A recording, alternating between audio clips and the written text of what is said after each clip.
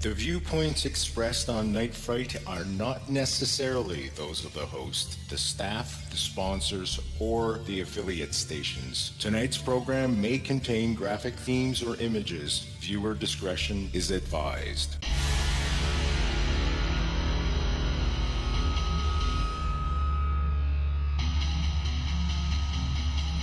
There is a time for question. There is a time for answers. There is a time to challenge. There is a time to speculate. There is a time for change. There is a time for truth. The time is now.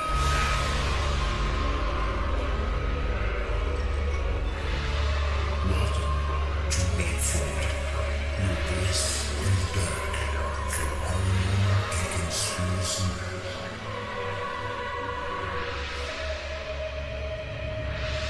And now your host, Brent Holland.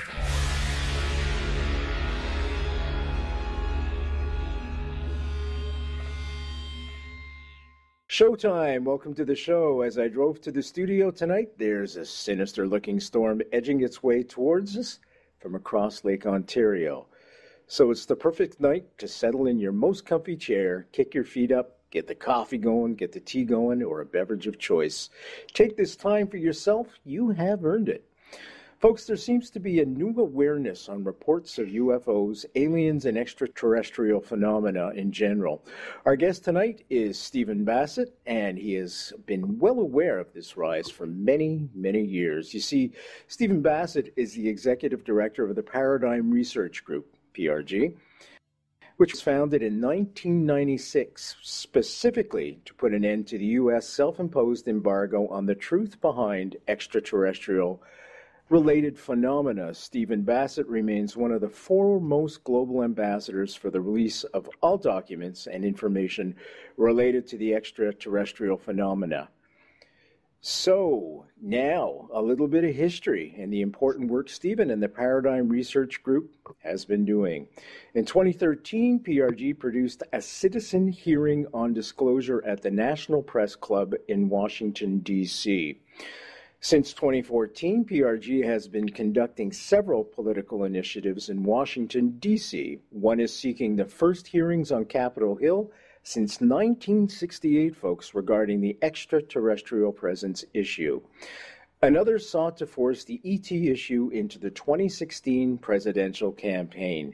Few know just how close we came to disclosure in 2016. Now, we've got a new president and a new set of challenges. Ending the truth embargo is more imperative than ever.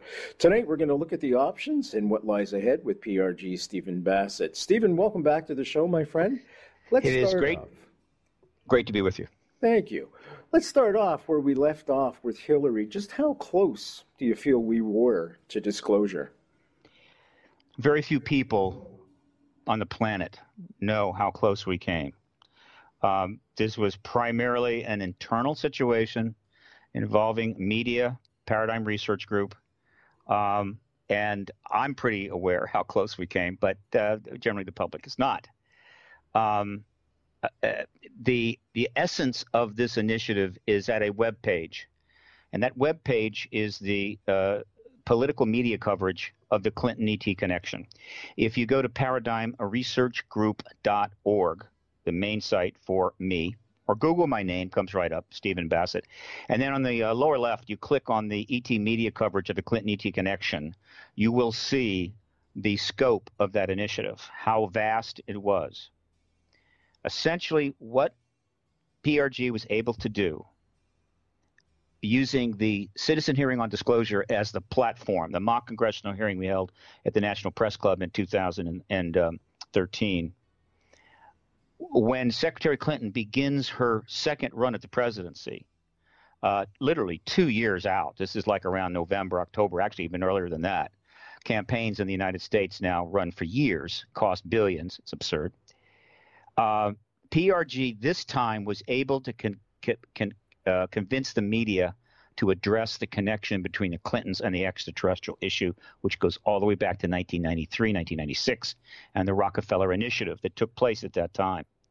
As a result, for the first time ever, the Rockefeller Initiative and the engagement of the Clintons with the ET issue under at Lawrence Rockefeller's behest got into print.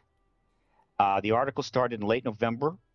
In early January, I believe it was Billy Cox of the Sarasota Herald Tribune that mentioned the term Rockefeller Initiative for the first time. And from that point on, all the way through the end of the election in November of last year, PRG was able to generate over 500 English language print articles on the Clinton ET connection. And of course, most of these are not only in print, but also on the web. And the web articles at the various papers included links to the documents, to interviews, and other supportive materials. A vast array of information. 500, the most unprecedented political coverage of the extraterrestrial issue ever in history. In fact, more in that 2 years than in the previous 68 years. As a result of the pressure of these articles were appearing in papers like the Washington Post, Washington Times, New York Times, Chicago Tribune, the Times of London, New Yorker, New York Observer, and on and on and on, reporters were contacting the Clintons, particularly Hillary's campaign, as well as John Podesta, her campaign manager, wanting to know what's going on with this. What about it? They were not in a position and not willing to respond. They knew that if they got into an extensive back and forth, that the thing was going to come out, and ultimately they were afraid it could cost them the election. And so they stonewalled everybody, meaning they were telling the New York – they were not even responding to the New York Times questions, which you don't do, okay, meaning no comment, nothing. They don't call them up and say no comment. They don't even respond.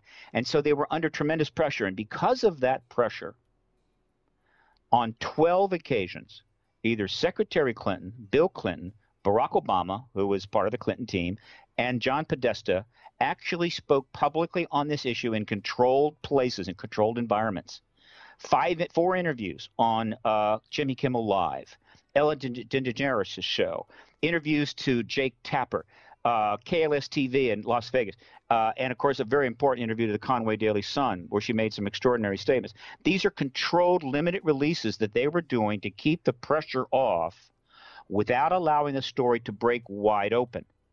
The game that Podesta was playing was, if we can just keep things at bay and get to the White House, then we can do what we want to do, which I believe was to disclose. They wanted to be the disclosure president. Meaning Hillary, the closer president. But they didn't want to take the risk of the thing blowing out ahead of the election because they still felt that if it really got out, somehow the ET issue would cost her the election. I publicly stated in a conference in August, and I'm going to put that August of 2014, and I'm going to put that up on the web pretty soon. It just needs to be edited a little bit. I stated she would not win the election if she did not engage the ET issue in full, appropriately, right? And she didn't, and she did not win, right? The reason that they were, as of June the 2nd of 2016 is when they stopped talking about it. They took no more interviews. They said nothing. And the reason they did that, and this is a huge black mark on American media, is that she had to go through 19 debates and town halls, Democratic debates and town halls. All right. All of these debates and town halls in America are controlled by the television news. These television news hosts are the moderators of these debates and make up the questions. They have total control. And so she's going into these debates knowing that at any time one of these moderators could be CNN, could be George Stephanopoulos, could be whoever, could ask her a direct question about the Rockefeller Initiative. And, of course, she wouldn't have the option of making no comment. But they never did, in spite of 500-plus articles. That's just English language. All over the United States in major papers, not a single television host, moderator of the debates and forums, of which there were 30, counting the Republicans, ever asked a single question about the ET connection. So what's your take on that? Why would they do that? Why would they omit those very pertinent questions? Was that to try and get Hillary elected? Was Hillary worried that she might come off as the quack candidate? No, remember, it wasn't her decision. It was the television host's decision. And the reason is that exactly, that's exactly what I'm saying. Was it part of a propaganda thing that perhaps the press wanted her to be elected over Donald Trump? Was it something along those lines? Well, not Fox News didn't ask any questions either. Okay. Good point. No, the reason is this. In the United States, the television news operations are more compromised than the print operations. The print media have more latitude. Under the truth embargo on the ET presence, and in general, the 6 major news operations, which is the network news entities, ABC, NBC, CBS, and the 3 major cable news entities, CNN, MSNBC, and Fox News, they are more compromised. One of the reasons is the networks are under FCC regulations, all right? The 3 cable networks have very low viewership, and they're always worried to death about losing viewers, all right? Plus, they are much more propagandized, right? And as a result, and plus, and this is the worst part, most people don't know this, but I've researched it. All of the hosts of these news shows are millionaires. Their salaries range between $1 and $20 million a year, with a lot of them running in the range of $5 to $7 million a year. Now, you're a news host, a George Stephanopoulos. I think he makes 11, and you're making 11 million a year, and you're a multimillionaire. And now you're going to be doing a debate, and you want to ask a question that could cause a problem or might offend the government. Why take the risk? I'm rich. I don't want to do that.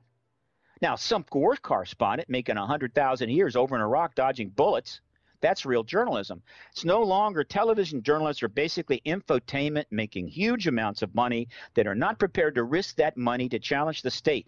And that is why they didn't do it. That is a massive failing of American journalism at the television level. Now, that's why you're seeing alternative media starting to spread out to try to fill the holes. But there's a lot of misinformation and fake news in that genre. The key highly funded operations, those 6 television news operations, that's our principal grounding there. That's the anchor. If they fail us, the alternatives are not going to quite be able to make it up. And so that is why they realized we didn't get asked any questions on the debates, and so we're going to be quiet. We've made it. We're going to make it all the way to the White House now. We're not going to have to talk about this. We'll talk about it after I'm president, and then I'll disclose and go down in history as one of the most important presidents ever, except she didn't win. And that was the problem. Folks, just let me read you this Hillary Clinton quote. During a campaign stop in New Hampshire, the Conway Daily Sun newspaper, which you just alluded to, asked Clinton whether she thinks Earth is the target of alien visitors. This is her quote. Right in paper, so there's no denying this. This isn't made up. I think we may have been visited already. We don't know for sure. Now, campaign manager John Podesta has made me personally pledge we are going to get the information out one way or another. Now, she's also quoted as saying she would go into those files, UFO files, extraterrestrial files, and hopefully make as much of that public as possible.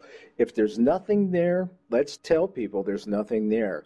If there is something there, unless it's a threat to national security, makes common sense, folks, I think we ought to share it with the public. That's how close we were. Well, those last comments, the first half of those comments was the Conway Daily Sun, where she also said we could set up a task force to investigate Area 51, look at the UFO files. The second quotes come from the Jimmy Kimmel Show. All right. Now, but the Conway Daily Sun interview was December the 30th, 2016. Right. Essentially almost 11 months from the election. Those statements are unprecedented. No political party candidate ever in history has said anything like that, right? Let alone the front runner for the presidency. She was leading candidate to be president as of December 30. And those statements generated articles all over the world. And so and those articles thus generated made it easier for me to get more material out. And so we were charging along all through January, February, March, April, May of 2017. At that point, they were almost ready to capitulate. But no major journalist made the decision that they would – well, let me put it this way. A number of journalists tried to get to them, but they were stonewalled. However, there are some journalists in this country with power and influence that if they had demanded to speak to her, she might have been forced to give that interview. But none of them did, right? And so, again, that reflects just how close we were for this thing to blow completely out. And ultimately, well, Clinton's could at any time said, called up someone like Maureen Dowd and said, we want to talk to you. And they would have come over, and she could have given Maureen Dowd an interview and gone into the in depth on the Rockefeller Initiative and the reasons why Podesta's been speaking out since 2002, and blown the whole thing sky high. But she did not have the political courage to do it. She made the mistake of thinking that by prevaricating and holding off on this issue would be the better course of action. And she miscalculated hugely. Why? Because it is her unwillingness to be authentic, to be direct, to go deep into issues and tell the truth at length that is her number one failing, her number one fault, the one thing that was costing her the most votes. And so by playing the ET issue the same way, she played right into her major weakness. And that just reinforced in the minds of tens of millions of people who, by the way, half of the American people believe that the phenomena is real. And so there she is playing games with it. That's a lot of votes. That's about 125 million of adults. So she blew it. She made a huge mistake. And I sent Podesta email. And I basically said, you had the chance to make history, and you completely walked away from it. And it's disgusting. Right? And what did he end? I was going to ask you, why would she adopt this in the first place? What was she thinking? What was behind it? Did she think it was going to get her elected? Was this going to be a main platform for her? They didn't want to talk about it at all. The Rockefeller Initiative went from 93 to 96, and none of the people involved in it, including her and Podesta and her husband and George Stephanopoulos, a lot of people don't know he was there at the time, and he's been a journalist for 20 years and never said a thing about it. What? Right? The chiefs of staff, McClarty and Leon Panetta and Bill Richardson, who was tight with the administration, none of them ever said a word about it. They just wanted it to go away about the Rockefeller Initiative. But John Podesta started speaking to the ET issue after Clinton left office. He started in 2002. So what's going on here? What's going on here is they don't want to say anything that would attract a lot of attention and possibly create this thing to blow out, because guess what? As of 2001, the Democrats weren't in the White House. All right? But they were laying the groundwork. They were showing that they actually were interested in the issue. Podesta was they were playing a game, a chess game. But they did not want to confront the issue full out because they felt that would be a risk. Right? That they didn't want to take that risk. In other words, they didn't want to tell the truth to the American people.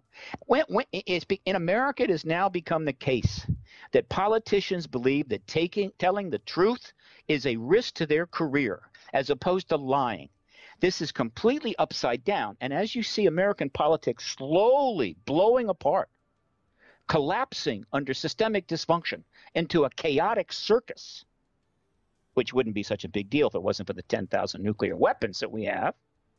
And the fact that we have the largest economy in the world, when we screw up, we get the flu, other people get the bubonic plague. If it wasn't for that, it would just be a funny joke, which is what it is. You know, we have an endless stream of satirical comedy about our politics in America right now. It's virtually dominating. Why? Simply because we have great comics? No, because we have an utterly comical political reality, and that is not good. She didn't understand that. She didn't handle it right. She felt that they could slip on through, but people kept coming out and saying the reason that, but who didn't know about the work going on with PRG and the media, were coming out on the internet and saying, oh, she's embracing the ET issue to get the UFO vote. What can I say? What they didn't know is that PRG, by mid-2017, had a working source relationship with 37 reporters from mainstream news print operations, including 2 Pulitzer Prize winners, who also each got nominated once as well. And they're on a regular source basis. I'm giving them regular information all the time.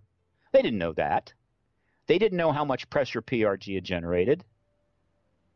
So they said, she's trying to get the UFO vote. Believe me, what she wanted was to be the disclosure president. And trying to go after the UFO vote based on the truth embargo's realities would have been considered political suicide, but they were wrong. It was, in fact, just the opposite. Stephen, do you think she saw the files? I'll No. tell you why. I want to go back to Jimmy Kimmel. You know, George W. Bush was just on, and I'm going to use his quotes there. Even before Kimmel finished asking the question, Bush immediately replied, maybe, if he'd seen the files or not. So when he said maybe on the Jimmy Kimmel show to seeing the files, I thought, maybe Hillary is cognizant to the actual files. You don't believe that's the case at all? You said see the files. Right. She was not briefed on this issue. Bush was not briefed on this issue. Obama was not briefed on this issue. And Clinton wasn't briefed on this issue. So what do you think they were privy to? Nothing. Absolutely. However, you don't have to be given a tour of Area 51. You don't have to go meet an alien at some subterranean base in the United States to know there's an extraterrestrial presence. All you have to do is read the books, go on the internet.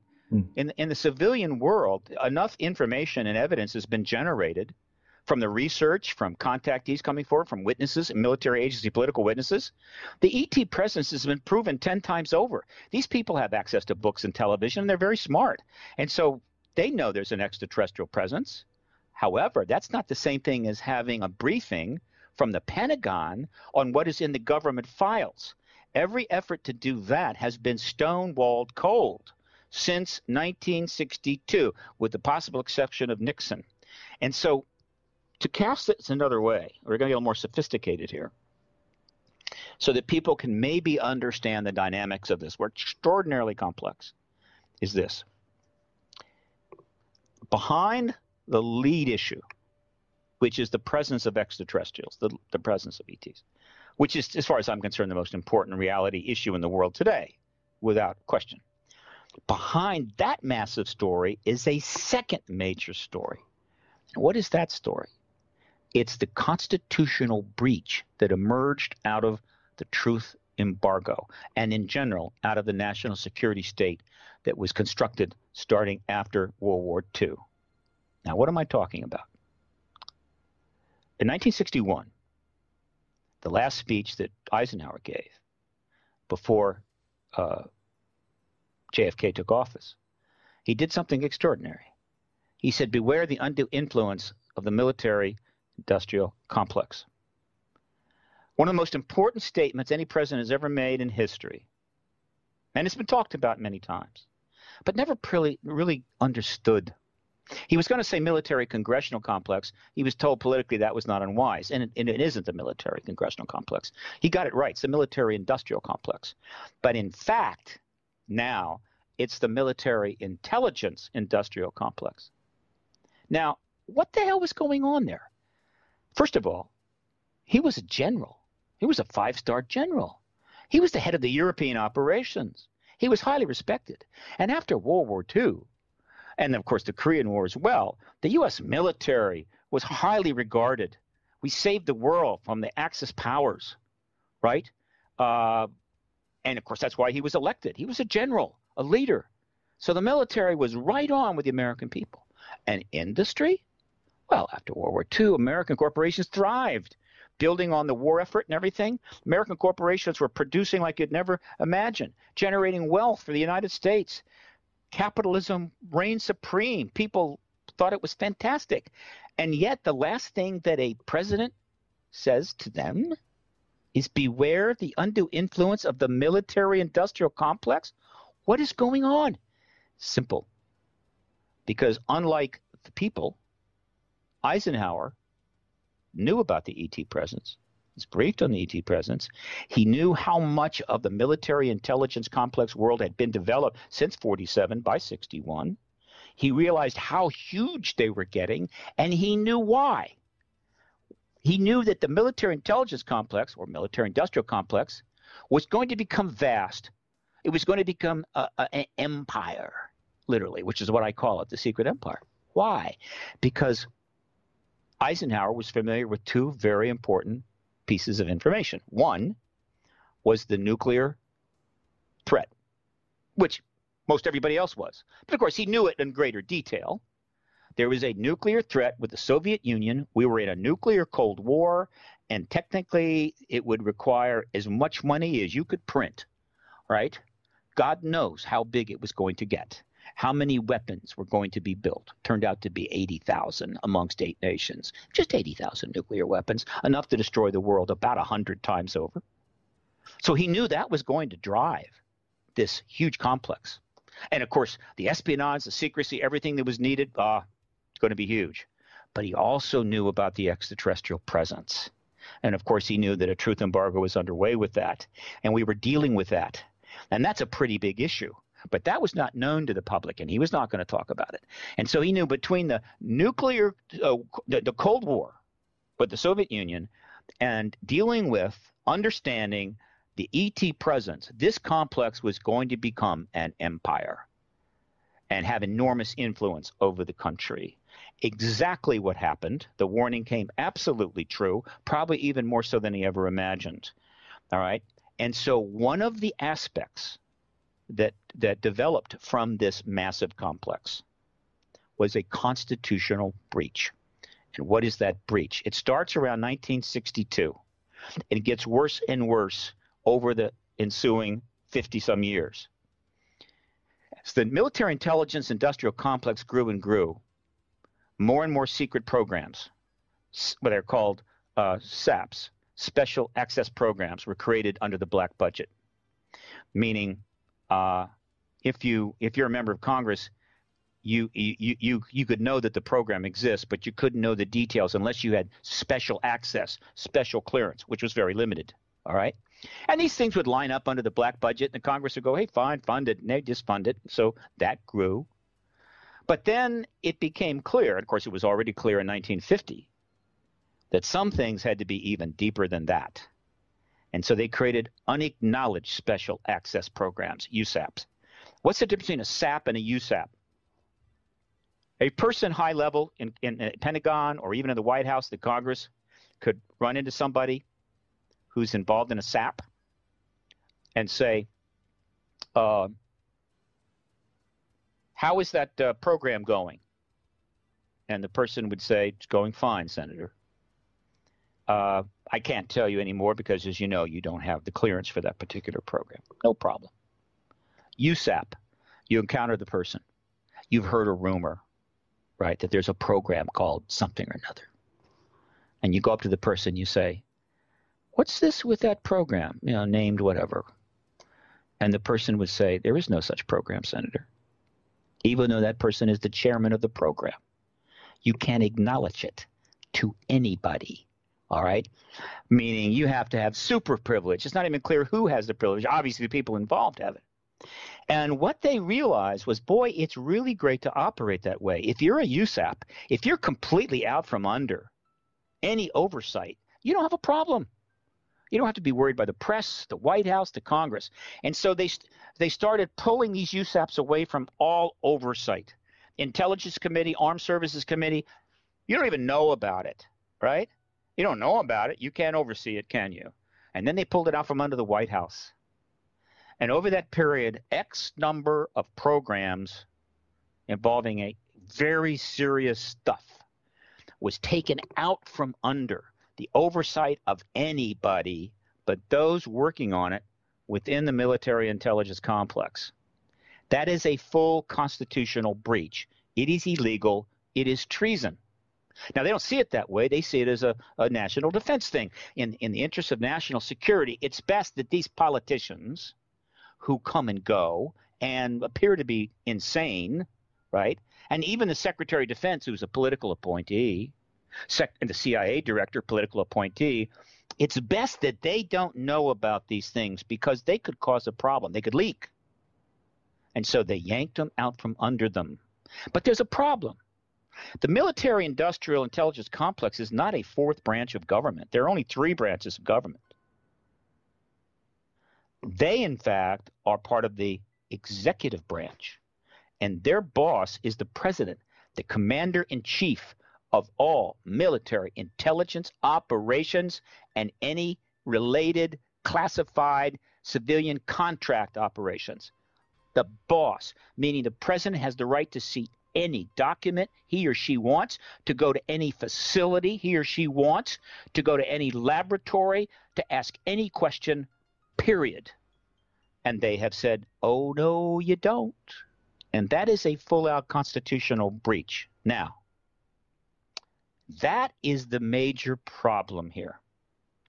Because whether it was Jimmy Carter, or whether it was Bill Clinton, or whether it was Barack Obama, when they confronted the ET issue, which they did, meaning, can somebody help me here? They hit a brick wall, meaning, if the person knew him a little bit, it would be, I'm sorry, Bill, you just don't have a need to know. We can't tell you. If they didn't know him, they would say there's nothing here. Or they give them the run. They realize we just hit a brick wall. And if you're the president, you're smart enough to know that brick wall is a constitutional breach. And so if you want to announce the extraterrestrial presence of the American people, which is an easy thing to do, you just go in front of a camera and say, there's extraterrestrials here. Couldn't tell you before. We're telling you now. More to come later. If you want to do that, that's it. But in order to do that, you have got to confront that constitutional breach. You can't go in front of the American people and say, well, there's an extraterrestrial presence here. I wish I could tell you more, but I can't get any information from my Pentagon. And they will say, what? And so in order to get that information, they have to confront that constitutional breach. And when the president confronts that breach, it's going to come out public. We know for sure that those were going on. The CIA had its own program to take out Castro during the Kennedy administration. JFK knew nothing about it. Now, I want to go back to Eisenhower. Rumors have abounded for years that Eisenhower had direct contact with ETs. I'm thinking if that took place, they probably would have documented it, at least with photographs. And that could be part of the content of those files. Oh, look, the amount of material that is in the deep classified files in this subject will fill up rooms. Speculate what's in it for us? Everything. Okay? Crash vehicles, reverse technology work, right. Gun camera footage, radar reports, all the intelligence they've done, all the truth embargo work. Everything is in there. It's huge. I mean, you see what the public has amassed, 5,000 books, hundreds of documentaries, right? And we don't have any money, right? We're doing all this with chump change. The government has vast resources. They have huge files, but they're the highest classified files in the United States. And the people that are privy to that stuff, they want to pull an Edward Snowden, they won't make it to Hong Kong. What concerns me, Stephen, and, I always like to draw JFK parallels here because JFK's files are supposed to be released 2017 in October. I'm concerned that there's not going to be much there. If there's any smoking guns there, I suspect those files have already been destroyed. Do you think we could expect the same type of scenario if the UFO files are ever released? The actual smoking gun files would have been destroyed. And to extend on that question, how do we discern misinformation, disinformation from the authentic files? That's the challenge to me once they're released. Authentic files. Look, you've asked several things here. First of all, the government will only release what it wants to release. The FOIA is a bit of a ruse. All right, you can file FOIs until hell freezes over. You get some information, and every once in a while you get an accident. But overall, if they don't want to release it, they're not going to release it. All right? So it gives the impression that you have access to this deep stuff that will really reveal stuff. No, you don't. All right? So that's an illusion. In terms of destroying files, well, it's always been my concern that some stuff is destroyed because we're talking about the highest level of history. Okay? I mean, people get upset because the Taliban blew up some ancient statues in Iraq. Okay, destroying the files and evidence that's in the government's hand regarding the history of the ET connection would be far worse than that. I don't think they're that stupid. They're not going to do that. They're going to hold on as long as they can. And when eventually disclosure comes, they will have to start releasing material. And as far as disinformation from misinformation, look. The government has been in the misinformation propaganda business for my entire lifetime. So obviously, they're going to have to go to some lengths to make clear that what we're getting is the real deal. And all I can say is that when the collective intellectual power of the human race is actually focused on this issue with full intent, which disclosure would create, that there is so much intellectual power available to bring to bear that trying to pop out some stupid ass misinformation based on this will not hold up for very long, a couple of days tops. Misinformation and disinformation works when you're dealing with people with limited resources and limited information themselves, and they buy into it. But when you're dealing with hard-ass intellectuals that have the ability to discern, they will quickly be able to figure out if you have told the truth or not. So I'm not too worried about that, all right? But the files are there. They're not just the files. It's research laboratories, underground facilities, crashed vehicles, dead alien bodies. Okay, there's a lot of stuff here. When that finally comes out, I'm fairly confident, as it is revealed, it'll be pretty evident that this is the real deal, and hopefully we have left the misinformation, disinformation, truth embargo behind. Is mankind waiting for the U.S. to take the lead on this? Because I'm sure CSIS is sitting on their own file. CSIS, folks, is Canada's version of the CIA, if you will. Right. The Russians, they're no longer called the KGB. They're called the SGB. FSB. Thank you very much, my friend. They must be sitting on their own files. Are they waiting for the United States to take the lead? Because I'm sure if the United States has been contacted in some source, I'm sure the USSR has been as well. I mean, you're looking at the two big superpowers with their missiles aimed at each other. Well, we took the lead. They're not waiting for it. We took the lead long ago, and we are the lead on this with respect to all of the West and our allies. All right, that shouldn't surprise anybody. If in 1950, 51, 52. With the Cold War starting to get underway and the nuclear weapons being built in the U.S. and the Soviet Union with an Iron Curtain across Europe, and Soviet Union take over significant portions of Eastern Europe, and the only nation with the remotest resources and power to confront the Soviet threat was the United States.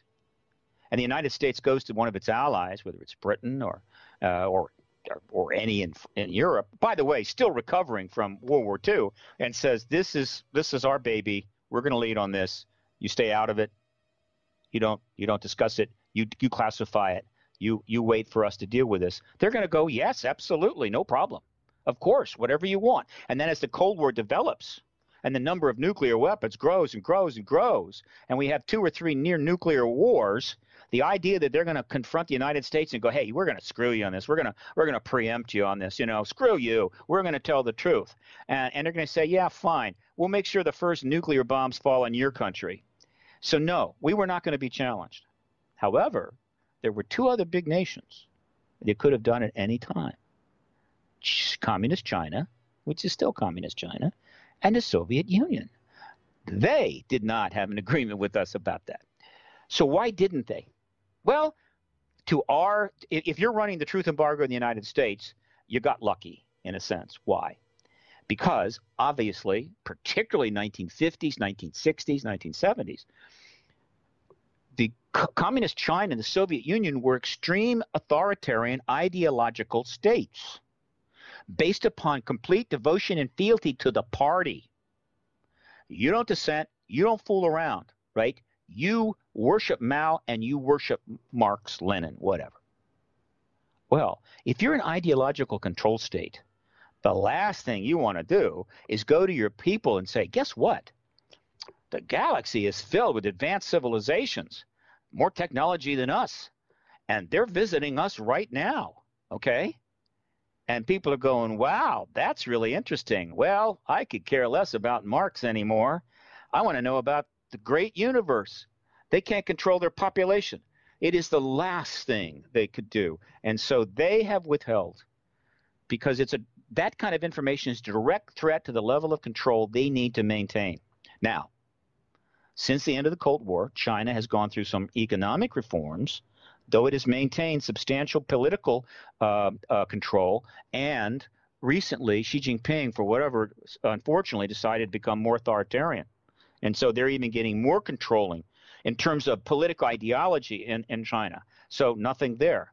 On the other hand, in the Soviet Union becomes Russia, dismantles its republics, and goes capitalist, right?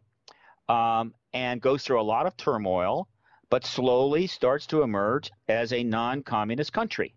The United States, which is capable of most stupid policies. It's amazing how stupid we can be, given that we, have such a wonderful history in a lot of ways. We have great universities. We decided that let's see how much we can punish Russia, right? Let's see how much harder we can make it for them to move out of that and into transition. And so we have literally contributed to a new Cold War in the works by just ridiculous, stupid, asinine policies. In any event, so Russia is now capitalist. Russia is emerging. Russia wants to become a major power again, even without the other 14 republics. Russia could have disclosed at any time. Now, in the early days, it was so much turmoil. You had the Yeltsin period. You had a lot of chaos. You had an attempted coup and so forth. So you can understand why in the 90s, right, not much was happening. But as Putin takes over and starts to solidify, the option for Putin to disclose is there. And one of the great questions that I would love to see answered in my lifetime, and the first question if I ever met with Vladimir Putin, which probably it's not going to happen, would be, Vlad, why did you hold off? Why did you not disclose? Assuming the U.S. goes first, right? Well, I'm thinking there must be a mutual benefit. That's the only thing I can come up with. Otherwise, I think we would have seen disclosure to embarrass the United States at this point. Well, again, he could still do it, Yeah, for sure. I think he wants to. I think some of it is still he's a bit of an authoritarian, and he probably still viewed the full-out disclosure as reducing the authoritarian influences of him and his party in Russia. There's a little bit of that. It's also possible that the U.S. is way ahead of the rest of the world in reverse engineered ET tech, that we have done far more than anybody else. And if that's true, and you're a nation that decides to pull the rug out from under the U.S. and go first and disclose, you might be worried you're risking access to that technology. Again, I don't have the answers. However, I never cease to use a venue like this to remind my esteemed White House and those that run it and advise it that the ETs are here, and Vladimir Putin could announce it at any time. And if Vladimir Putin becomes the disclosure president, the first head of state to announce it, and it gets all of that glory, right, and goes down in history, the great truth teller who triggers the greatest paradigm in history, and you're sitting there with nothing but 70 years of embargo you've got to explain, egg on your face, and none of the legacy. It's a geopolitical disaster. I completely agree with you. I think had Hillary been elected, I think we would have had disclosure. Perhaps not the first year, but I think it would have been forthcoming without question. Oh, it would have been right away. Let me tell you something. If she had won the election, there were scores of reporters ready to descend upon her. And as the elected president, I mean, she's already president now, right? So she doesn't have the risk. And here they all are. She's going to start talking. Now, the only reason she might have tried to hold off a little bit and hold him at bay is that if she talked too much too soon, Obama would have been the disclosure president. It would have blown out under his term. But nevertheless, she'd have been under pressure throughout the entire transition. And then when she actually enters the White House, it wouldn't be Jimmy Kimmel asking her about the ET issue, right? It would be every friggin' editor of every major paper in the country. What were you talking about? We would have had disclosure by now. Donald Trump. That is how close we came. Donald Trump. Are we starting over from the beginning? It seems to me Donald Trump only does something in his policies when there's a direct benefit to him. How I would think the challenge for PRG and the rest of the population is to convince Donald Trump that this is in his best benefits to make full disclosure. And he would come out shining and being the hero once again. It seems to me he has the type of personality that would want that to happen under his watch, if you will. This is actually a very reasonable assessment, right? Certainly it's appropriate. A man with an ego of that size to become the most, to attain one of the greatest political legacies in history. Except there's a couple of problems. First of all, the election itself, in the aftermath, we are in the middle of complete chaos in the United States. Okay. The reason Canada knows this is because, and I actually predicted this when I was visiting Canada doing a speaking tour about a year ago, a lot of Americans are fleeing and going to Canada, particularly immigrants that are concerned about being deported here, going to Canada. So you now have a border problem developing. So that tells you right away things are getting kind of chaotic down here. His administration is in unbelievable turmoil. All right. And so the idea that anything could coalesce sufficiently that this president could make a decision of this magnitude is minimal, not to mention the fact, remember the constitutional breach? In order to do this, you have to confront the Pentagon. He has already alienated a good portion of the entire military intelligence complex.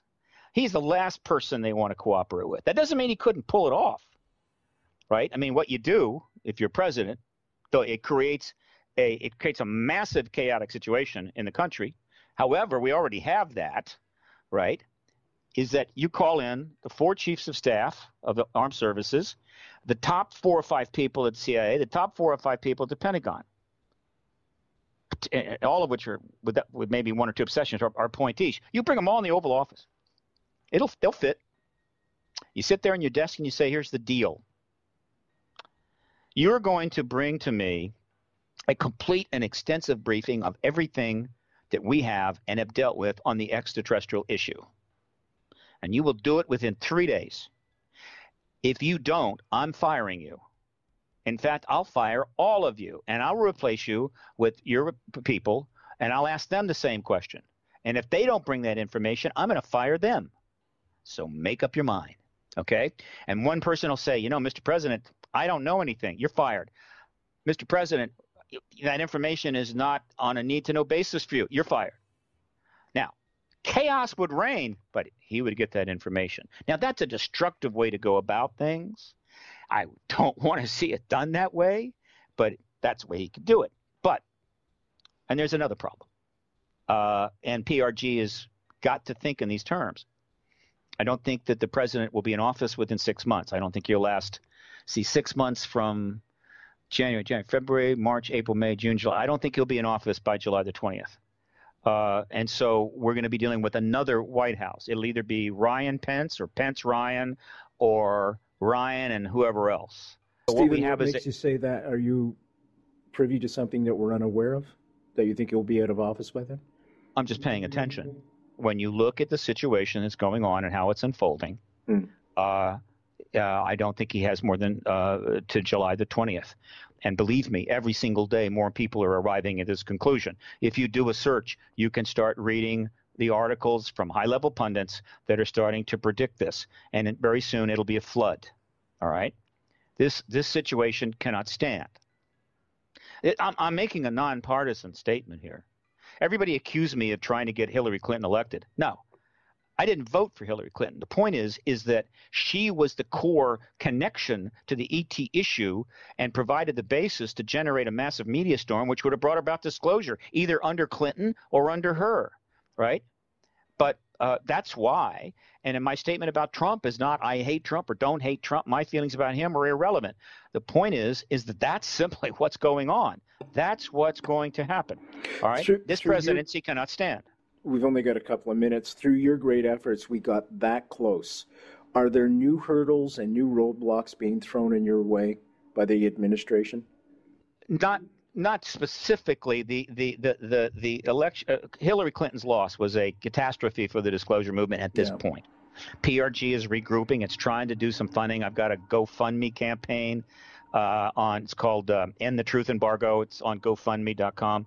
Trying to raise a little money to continue to be able to function. I've got plans to go to Europe. I'm trying to maybe set up some meetings with other nations, maybe some people there, and do what I can to establish a basis to get going again. Okay. Down the line. I still think disclosure is possible in 2017, but it will not be quite the way that I envisioned it before. And I believe while the odds of the U.S. being the lead disclosure nation was about 80 to 90% prior to the election, it's now probably 50%. And so now it's about 50-50. Another nation will go first. And that is fine with me. All right. Once the other nation goes first, whatever, as long as a major nation, then the rest of the nations will follow, including the United States. And Donald Trump will not be the disclosure president, but he will be the American president in charge when disclosure happens, but not if it comes later in the year, because I don't think he will be here by the end of July. Okay, we're going to have to start to wrap up, but I want to thank you for coming on and bringing us up to date about your great work that you're doing. Stephen Bassett's been our guest tonight, folks. www.nightfrightshow.com. There'll be a bunch of links there. Just click on Stephen's picture. That'll take you right to his website, Paradigm Research Group, PRG, or you can just Google him and it'll come right up. Thanks again, Stephen. I'm Brent Holland from Night Fright. See you all next time.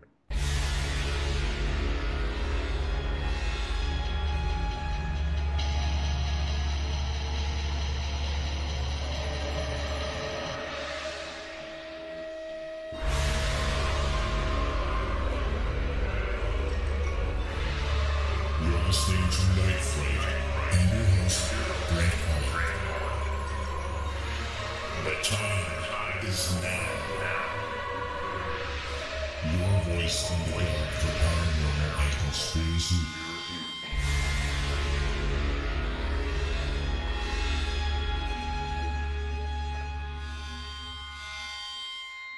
The JFK Assassination, the definitive book by Brent Holland.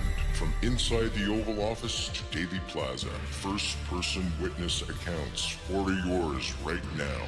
NightFrightShow.com.